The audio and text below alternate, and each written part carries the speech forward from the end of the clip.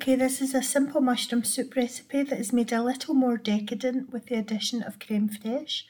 Your prep time is 10 minutes and your cook time is 35 minutes for a total of 45 minutes.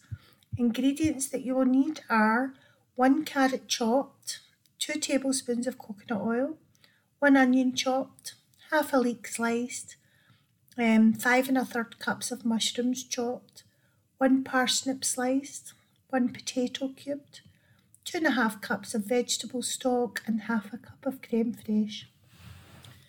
Heat the oil in a large pot and fry the chopped onion and leek for about 3 minutes. Then add the mushrooms and fry for another 10 minutes, stirring every now and then.